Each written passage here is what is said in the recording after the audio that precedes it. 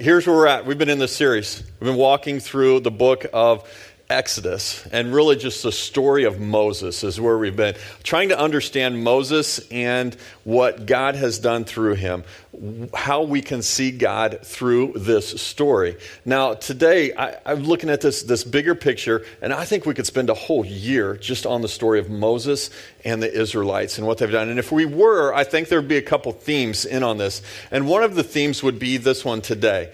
And that's the theme of just plain old disappointment.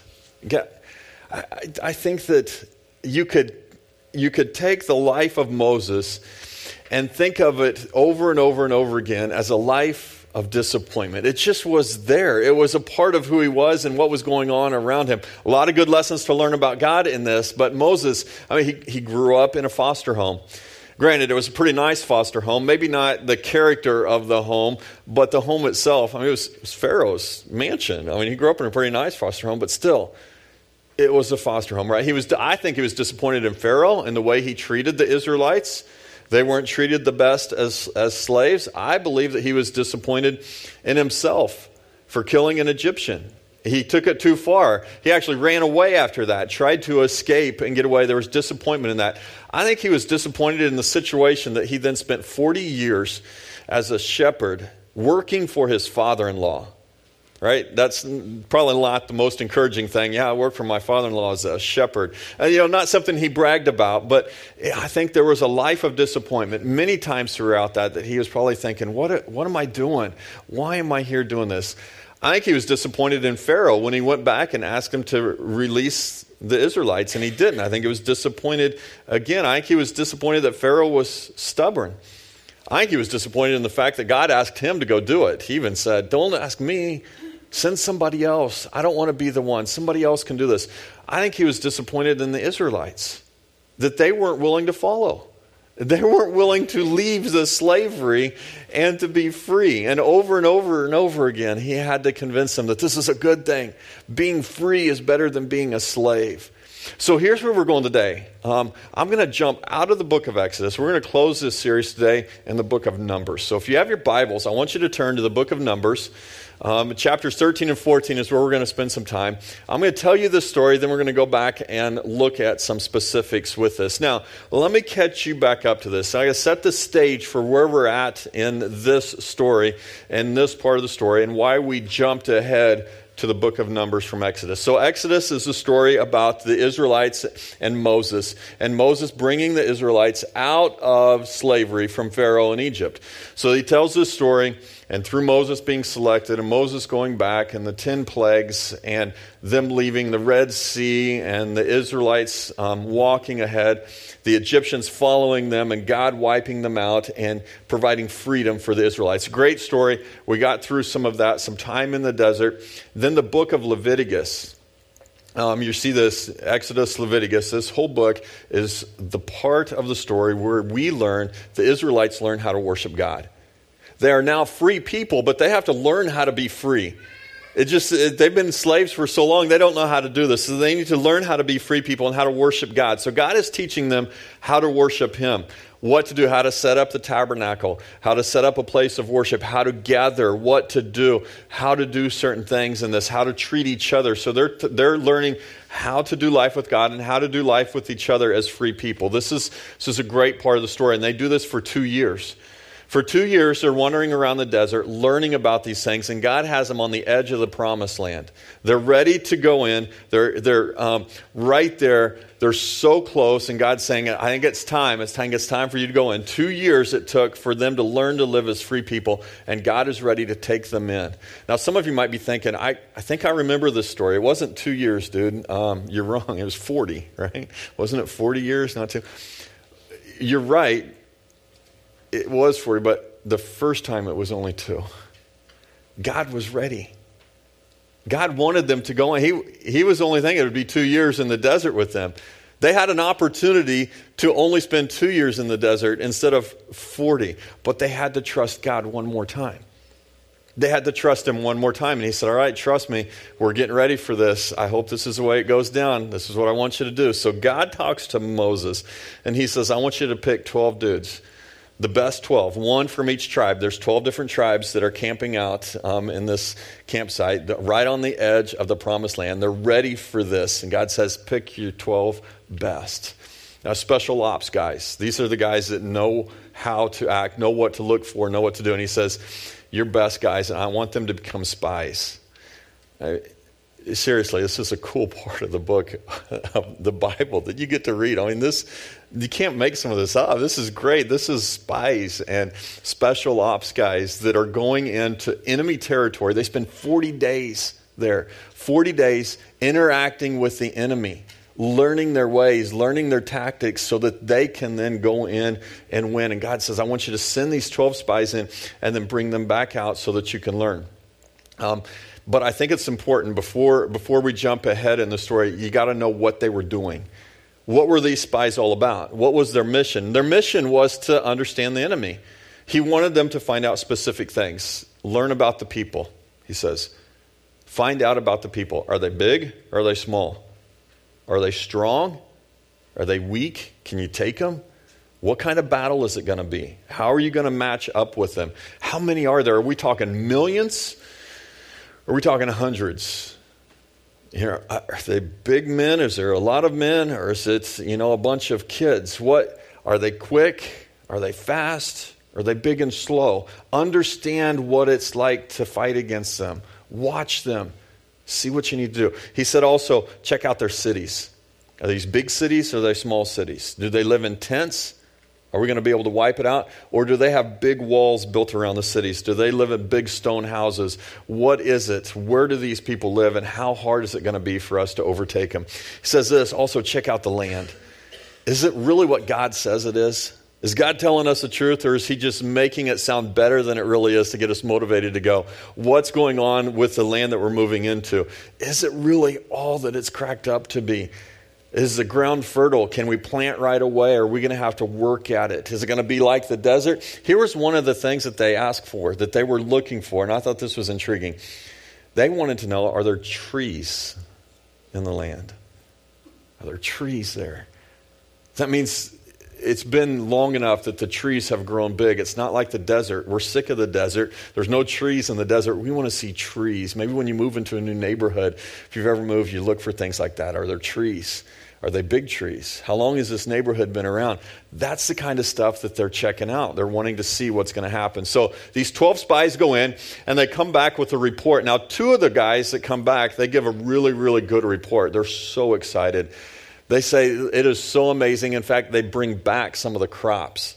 They said, you got to check this out. And they gathered some grapes. I know when April comes home with grapes, she usually says, the grapes are on sale. And she's bought like 3 packs of them because they were on sale. And they're not always on sale, I guess. I don't know. But the grapes were on sale, so we've got a ton of grapes now at our house. These guys brought back grapes, but they had to put it on a pole. They were so heavy. And then one in front, one in the back, each carrying one end of the pole as they carried these grapes back to show them. It is amazing. Look at these grapes, how big they grow them over there. This is going to be so great. They said it's the land flowing with milk and honey. Now, it doesn't mean there's streams of honey and waterfalls of milk. It's a metaphor to say it's going to be easy. We won't have to work very hard at this. The ground is going to do most of the work for us. It's green, it's lush. There's trees. The trees are great. Now they get to this point and they say, well, yeah, the guys are big. They're really big. They're quick. They're fast. They're big. We're really small compared to them. Now get this though. Understand it this way. Here have been a bunch of people that have been living in this promised land for years. They've been eating this good fruit. They've been eating the good produce from the ground, and it's been awesome for them.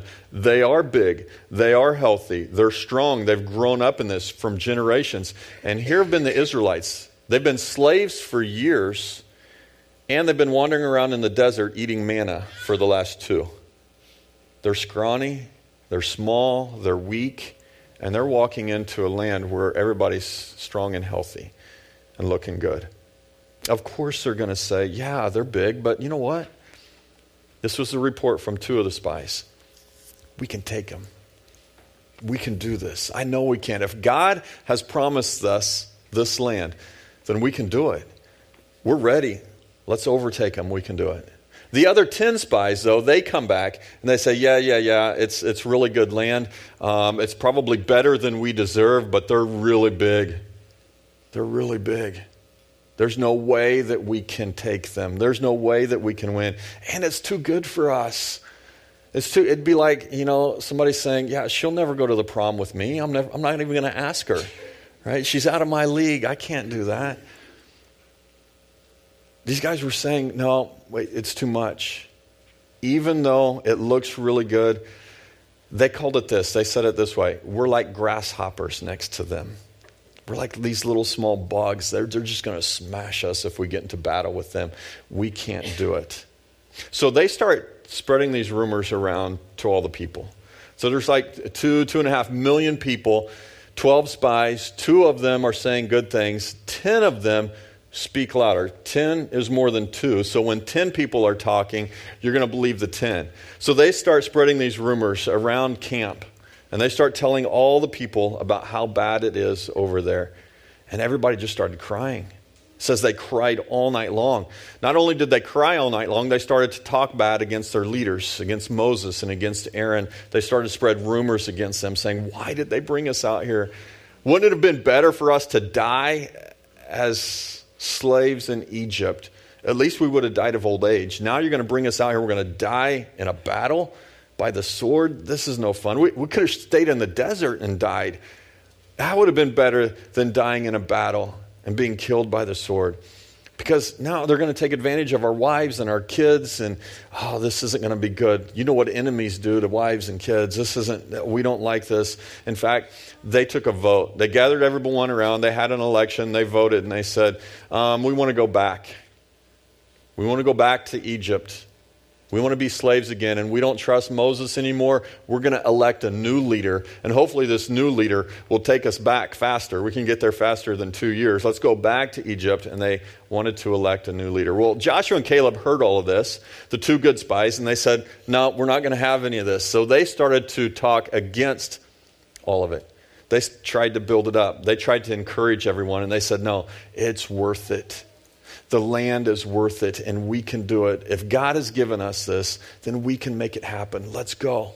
Don't fear those people. God has rescued us before in impossible situations. He can do it again. We can make it happen. And the people listened. They were listening to Joshua and Caleb. They heard what they were saying and the encouragement they were getting from them. And so they took another vote. And you know what they decided this time? Let's kill them. We can't fire them, so let's just kill them, right? If they're leading and we don't want to go that way, let's just take them out. So they voted, let's just stone them. Throw rocks at them until they die. When they voted that way and they decided to kill Joshua and Caleb and Moses and Aaron, God said, that's it. I'm done. I've had enough. I can't take any more of these people. And God said, I'm going to wipe them out. You guys, you don't trust me anymore? Fine, then I'm done with you. I'm going to wipe you out. Well, Moses came back to God, talked him out of it, and God said, okay, I'm not going to kill you now. What I'm going to do is send you back into the desert until a generation dies off. And all of you that are old enough, that know better, whenever all of you are dead, I'll bring the next generation into the promised land. They get to go in. But you guys, not for you. He pulled it from them. He said, you don't get it anymore. The thing I promised to you, you no longer have. One commentator put it this way. He said, and that began the longest funeral march in the history of mankind, because a whole generation of people died in the desert and didn't get the promise that God had given to them. So there's a story, okay? There's a story of what happened and the disappointment that came through that. But there's several different levels of disappointment. And maybe you've experienced some of these before. Maybe you've walked through some of these before. But as I look through this story, I think there's some lessons we can learn. And we can see some different things about disappointment. Now, it's not exhaustive. I'm sure there's many books and many different things that have been taught on disappointment. But through this story, I want to see what we can learn from and grow from in this. So here's the first one. Some highlights of disappointment from this story. Number one, the Israelites were just disappointed in their situation. It was just the situation that they were in. They were just disappointed. So let's look at chapter 13, Numbers 13, starting in verse 31. It says it this way. Then the men who had gone up with him said, "We are not able to go against the people, for they are stronger than we are." So they brought the people of Israel a bad report of the land that they had spied out, saying, "The land through which we have gone to spy it out is a land that devours its inhabitants, and all the people that we saw in it are of great height." Later in verse 33 it says, "And we seem to ourselves like grasshoppers." That's what we seem to them. They just weren't happy. They just got to this point and said, I'm just disappointed. They weren't blaming anyone at this fault. It was just a situation. It's nothing anybody else had done, nothing they had done. They're just there. And they're sad. And they're frustrated. And they're disappointed. Have you ever been there? Have you said in the last year, "Poor me"? Have you said in the last week, in the last month, "Poor me"? You can't blame anybody else. It's nothing anybody else has done. You certainly don't blame yourself. We don't do that very good either, do we? It's not my fault. It's just life right now. And life just stinks. And I'm not very happy about it. And I don't know what to do. I don't know how I got here. I didn't choose for this. I didn't set this course in my life for me, but here I am. I'm just disappointed. Have you ever had that feeling on your heart? It just settles in there, and you look at Facebook and you think, everybody else is doing awesome. I wish my family did that, right? You see their highlights and you compare it to your low times in life, and you're just thinking everybody else is great. Their families are awesome, and their marriage is perfect, and their kids are amazing, and here I am. And you're just disappointed. Yeah. You just get that way. There's nothing you can do about it. There's nothing that leads to it. It just settles in on you. That's where the Israelites were. They were just disappointed. They just let that get to them. And God was the one that led them to this land. Almost too good for them. So if you're not careful, if you let this settle too long, this is where it shifts. And this is where it gets bad for us. They shifted their disappointment in their situation to their disappointment in God. And they said it this way. They were disappointed in God. Look at this, verse 2 of chapter 14. It says, "And all the people of Israel grumbled." They were grumbling first against Moses and Aaron. That's who they were taking it out on. And we're going to get to them. But they said it this way. The whole congregation said, "Would that we had died in the land of Egypt, or would that we had died in the wilderness? Why is the Lord bringing us to this land to fall by the sword?" Why did God do this? Why did God allow this? Did he do this to tease us? Brought us out so we could see and hear about this perfect land and then let us die? Here's where I think it's easy for us to get to on it. It comes easy to blame God. We can blame God because he doesn't usually argue back with us, right?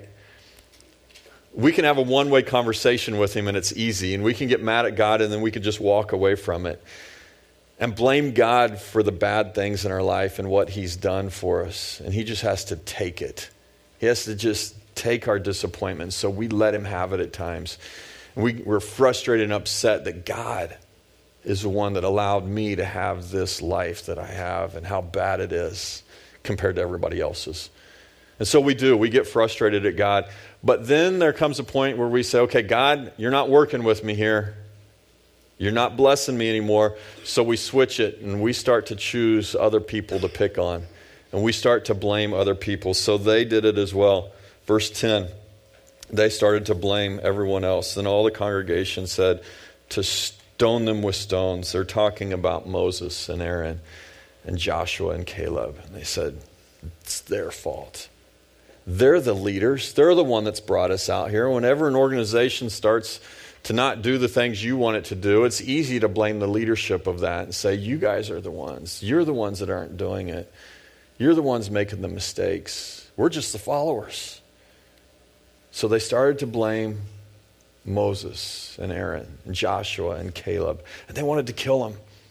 They just said, that's it. We can't fire you. We'll just kill you. That's the easy way out on it. And maybe for you, you're thinking, oh, good. I've never killed anyone before in my disappointment. Right? Good for you. Maybe you've wanted to, but you haven't. You've been so disappointed in somebody that you just wanted to kill them, but you haven't done it. But you know what might be worse? Is not killing them, physically at least.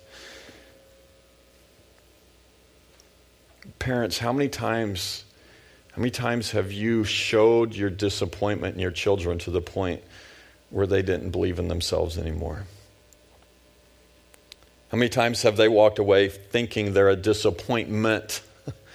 It's not just that you're just disappointed with them, it's that they're a disappointment to you because of the words you've said to them.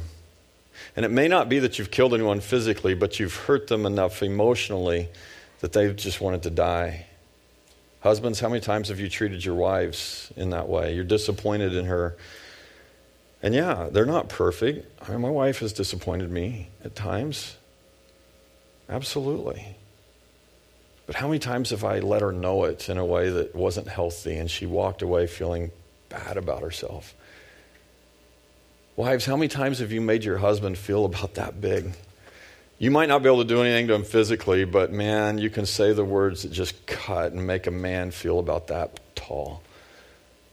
Because we're good at that, aren't we? Using our words to just chop each other down when we're disappointed in each other. And yeah, I've disappointed my wife many times in our marriage. How do we treat each other when it comes to that? The Israelites were disappointed in Moses and Aaron, and we do this to each other. Maybe not to the point of killing each other physically, but yeah, emotionally, we take each other out. It makes us feel better for just a little bit to get over that feeling of disappointment. So God steps in at this point and he says, that's it. I'm done. I can't take it anymore. In verse 11, God says it this way. He says to Moses, how long will these people despise me? And how long will they not believe in me? In spite of all the signs that I have done among them, I will strike them with the pestilence and disinherit them. And I will make of you a nation greater and mightier than they. God was disappointed with the Israelites. And God said, I'm done with you. I can't take it anymore. And he wanted to kill them all.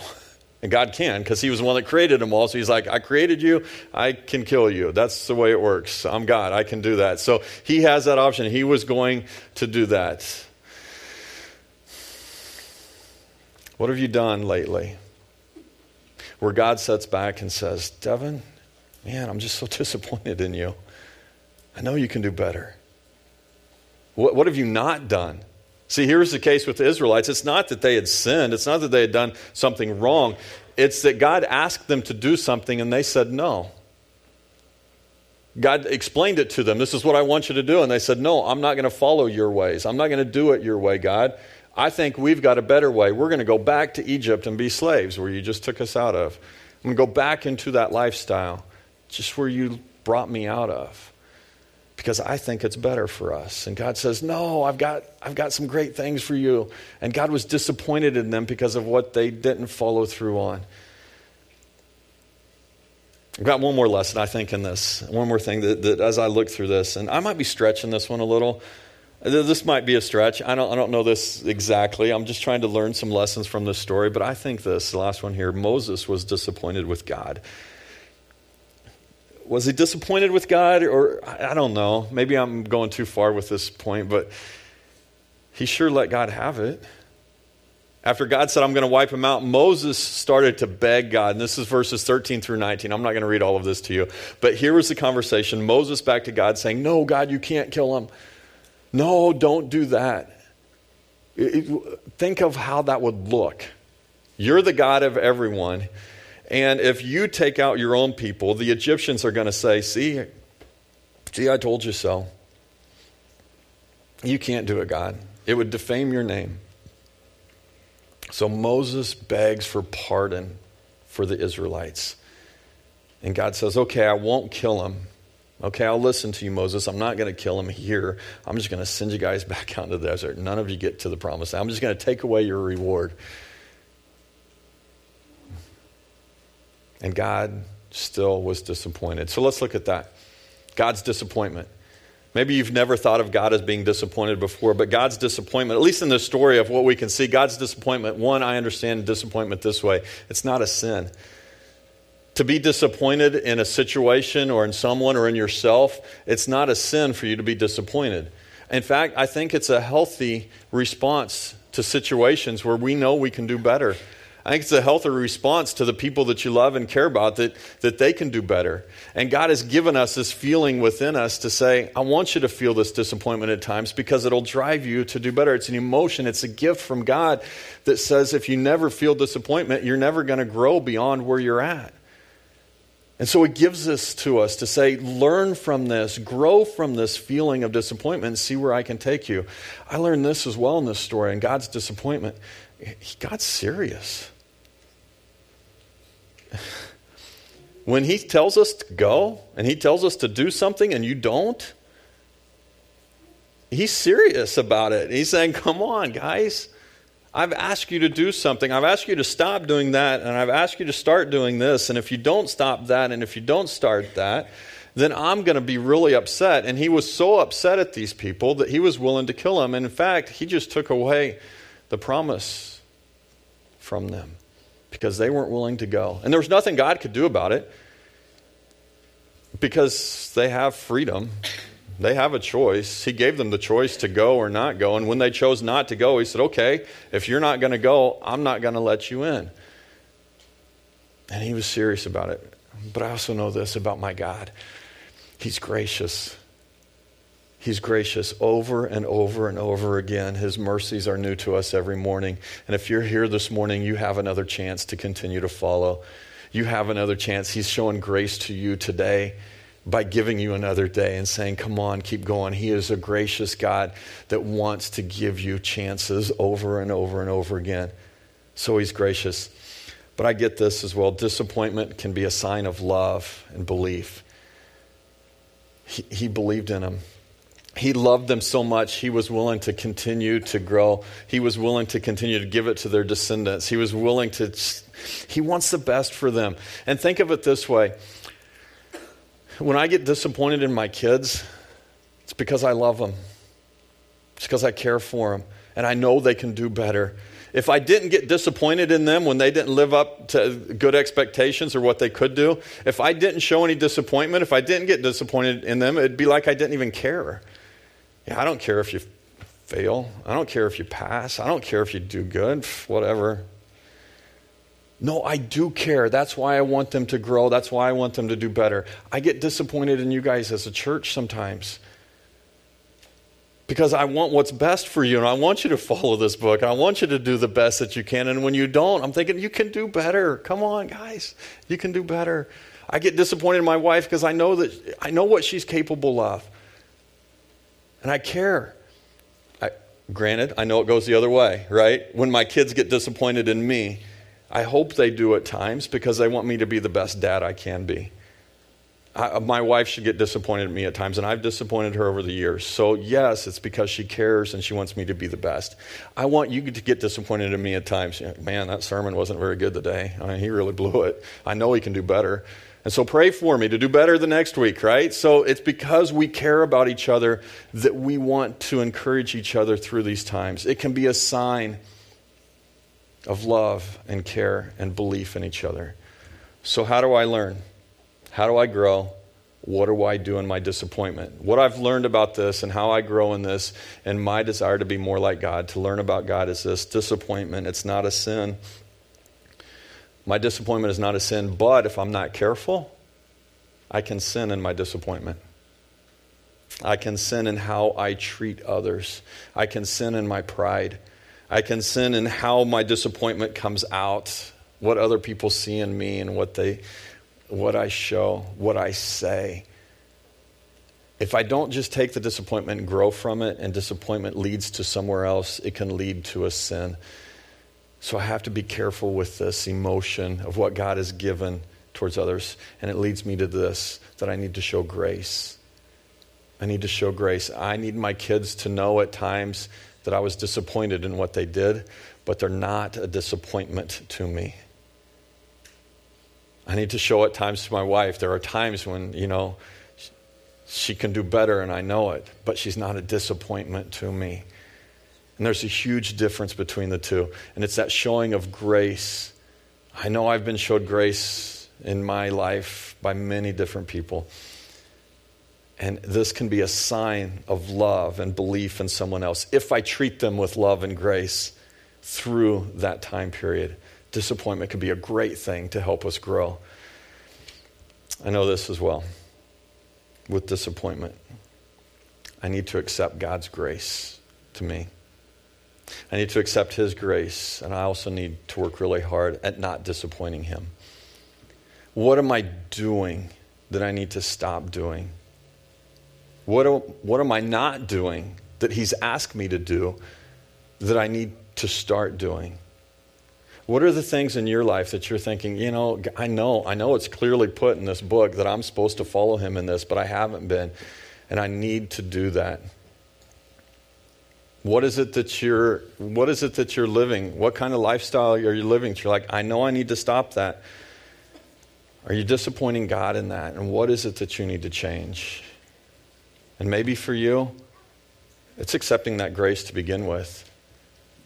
Maybe it's just saying you've never accepted God's grace. You've never taken that step to say thank you for what He's done and to accept that from Him. If that's you, then I'd love to share that with you. I'd love to tell you more about the grace that God gives and how you can receive it. As we get ready to continue our service, I want to say a prayer for us. And maybe this is a challenge for you. What do you need to stop? What do you need to start? And maybe your first step is to Him. Let me pray for you. Father, I'm grateful for your Son, for what He's done for us. I'm grateful for your grace that you continue to show that. God, help us to learn from this emotion you've given us of disappointment and how we can draw closer to you because of it. It's in your name we pray. Amen.